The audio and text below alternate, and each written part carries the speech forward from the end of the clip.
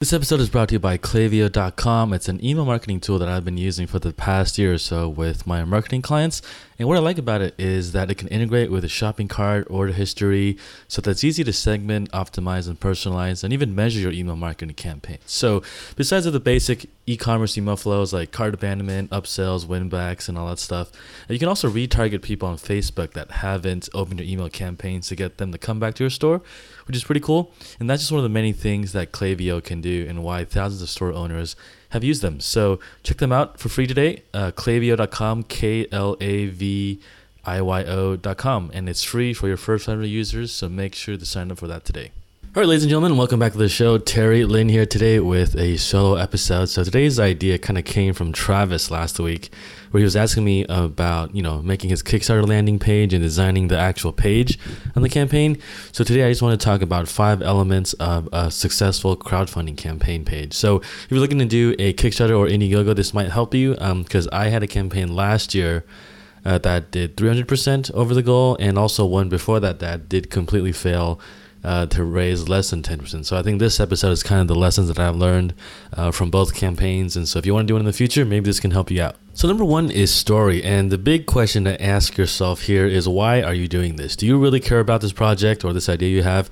Or are you just trying to make money on Kickstarter? Because I think there was a time on Kickstarter a couple years ago where people were like, hey, this guy's making some watch or a journal or some bag. I'm just going to do something similar and kind of raise money and get 100K, 200K, when it's actually not the case anymore. So I think the thing to think about is, what impact are you trying to make with the story? Why are you doing this project?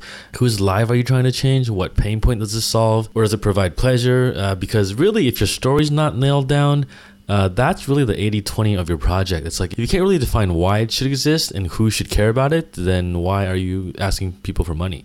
Right? Because you're asking people to give maybe $10, $20, $50, $100, maybe even more if you're doing like a tech project. So you really have to nail this down, I think, no matter what field you're in, whether it's food, tech, textiles, journals, or whatever. It's like, really nail down your story, because this is also something that makes you stand out from big brands too. It's like, because say you're buying your own notebook, why not just go to the stationery store and buy something from Staples or any other bookstore, right? So this is your chance to really stand out for you as a creator, and also as a brand, kind of like your origin story in those superhero novels on why you should exist and why people should pay attention to you. So one thing to also consider is, how crowded is the messaging USP? So I think if you look at Kickstarter a couple years ago, I think 2002 to 2014, everyone was trying to make sunglasses out of wood, wooden watches, things like that.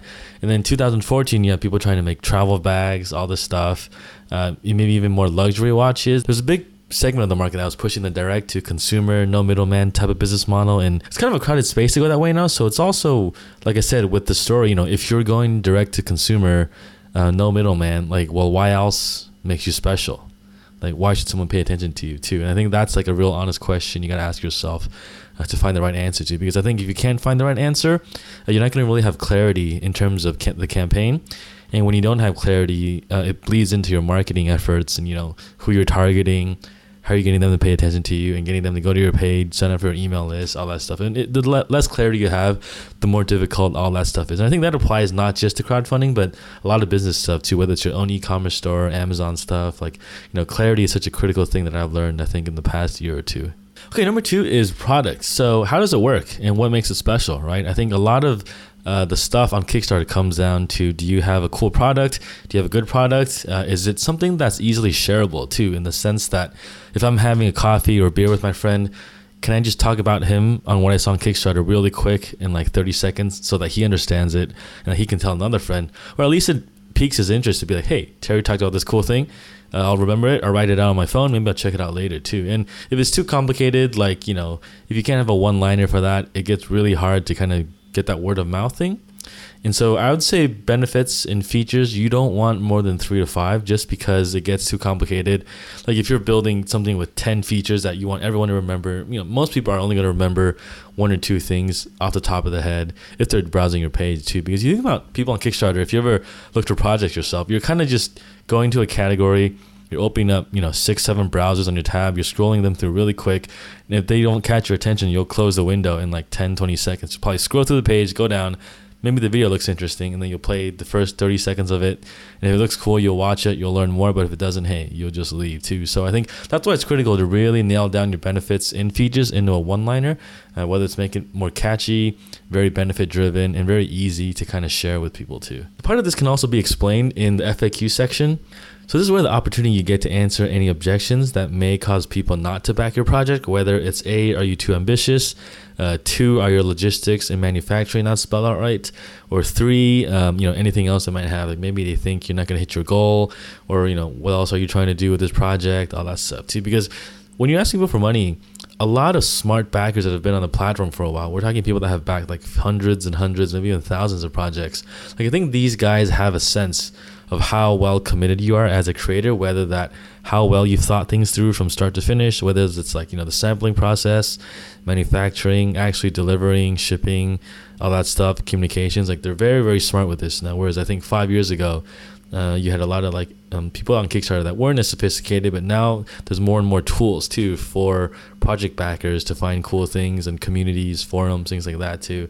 So I think the game's been upped really, really high. And so as you communicate how your product works, you also want to think about, well, what if someone's like this? What if someone's like that? And to really wrap your head around every possible objection, and to really just get them those questions answered. Because if you can answer those questions, hey, it's easier for them to make a decision whether it's yes or no to back your campaign. All right, so video and photography. So this is the part that I put third because it actually complements the story. So if you don't have a good story, you won't know what kind of photography you're going for, whether that's the video, media assets, the whole brand of the campaign. And so what I mean by this is that, photography comes down into kind of 2 or 3 kind of categories, right? One is you have your vanilla product photos that you see, say, on Amazon with a white background, kind of studio, really boring. This is what it is. It works on those things because they're listings, right? They're not really trying to go for a lifestyle image thing or kind of aspirational thing. So you think about a brand like Chanel, for women, expensive handbags, things like that.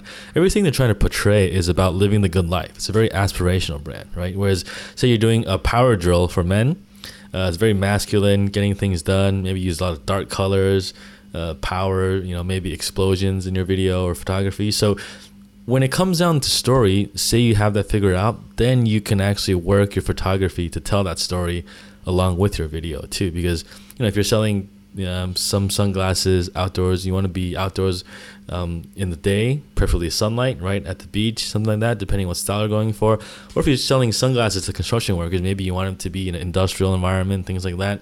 And because photography helps tell the story in a very subtle way, you need to figure out the story first before you can tackle your photography too. And this also goes straight into video.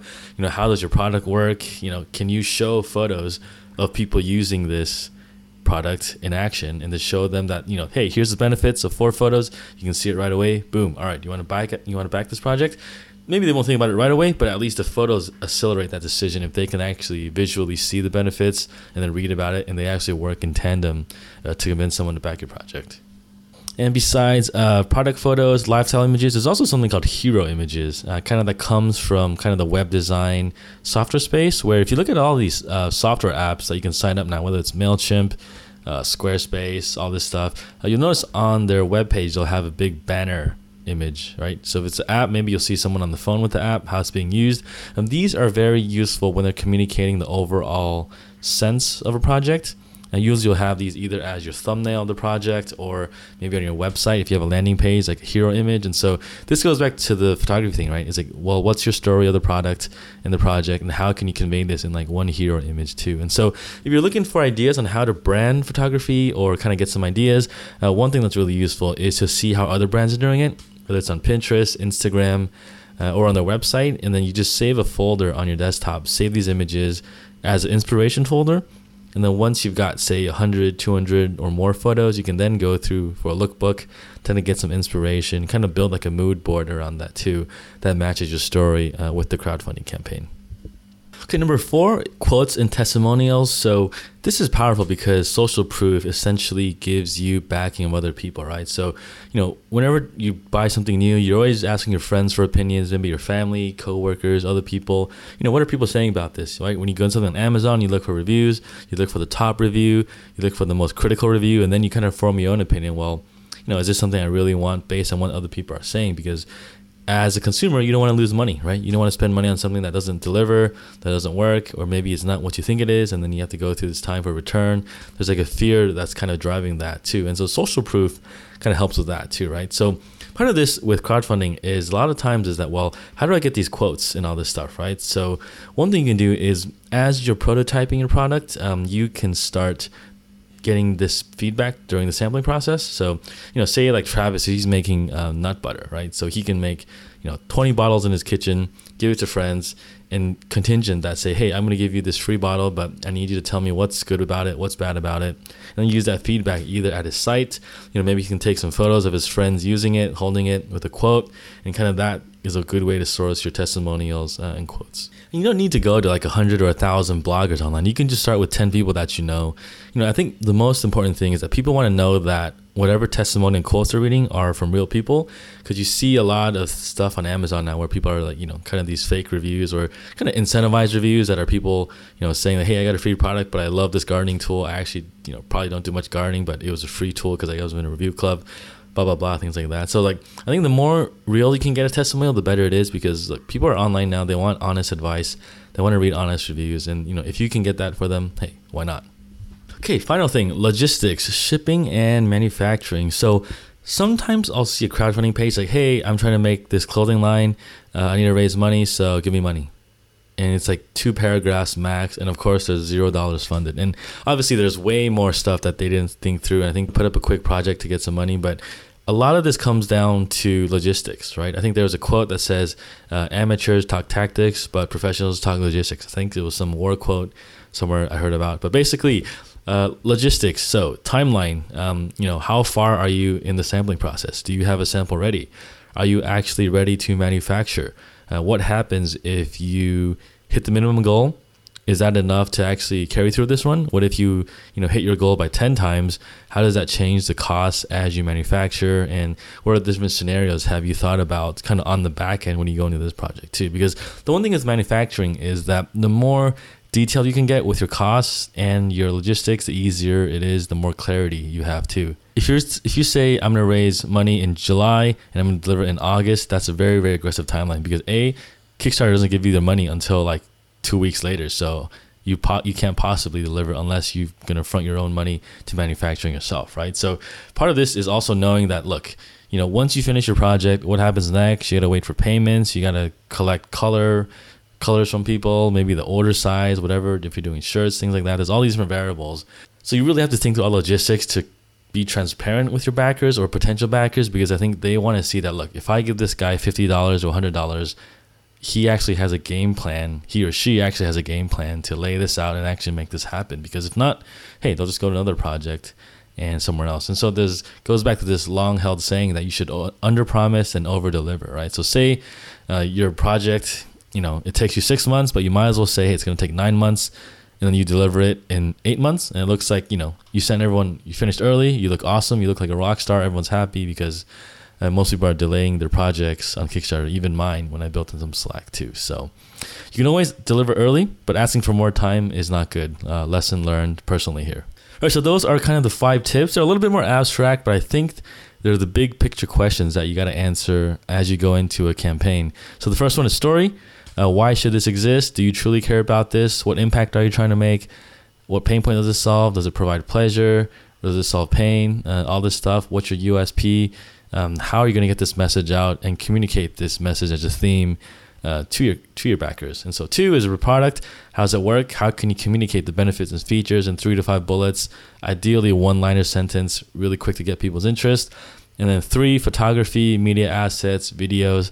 So how can these assets like video, photography help tell your story, whether it's through lifestyle images, hero images, product images, things like that too. And number 4 that also adds to this is quotes and testimonials. What are people saying about your product? Is there anyone famous you can get to talk about it? What are some blogs saying? What are some magazines saying? And how can you collect these during the sampling process? Number 5, logistics, shipping, and manufacturing. Think through every step of your campaign. Really write down what needs to be done, work out a timeline from start to finish, and then build in some time buffers on that, and really build in a lot of slack, because delays happen, maybe a 5-day delay is nothing here, but it pushes everything back 2 weeks because things need to get rescheduled, requoted, rates expire, all this stuff. So it's always better to underpromise and overdeliver. So that's it for kind of my 5 elements of a successful crowdfunding campaign page, and hope this helps. Thanks again for tuning in this episode. We'd like to thank our sponsor, Klaviyo, an email marketing tool that lets you make more money with your store through super targeted and relevant email campaigns. So one thing that's cool is that they can analyze your shopping cart, order history, even on-site behavior of your website visitors, and then you can send smarter emails that are more targeted and even personal. So whether that's upselling products to people that have only purchased one SKU or getting them to come back again, there's plenty of ways you can make more money by using Klaviyo. So sign up for them free today at klaviyo.com, KLAVIYO.com, and it's free for your first 500 users.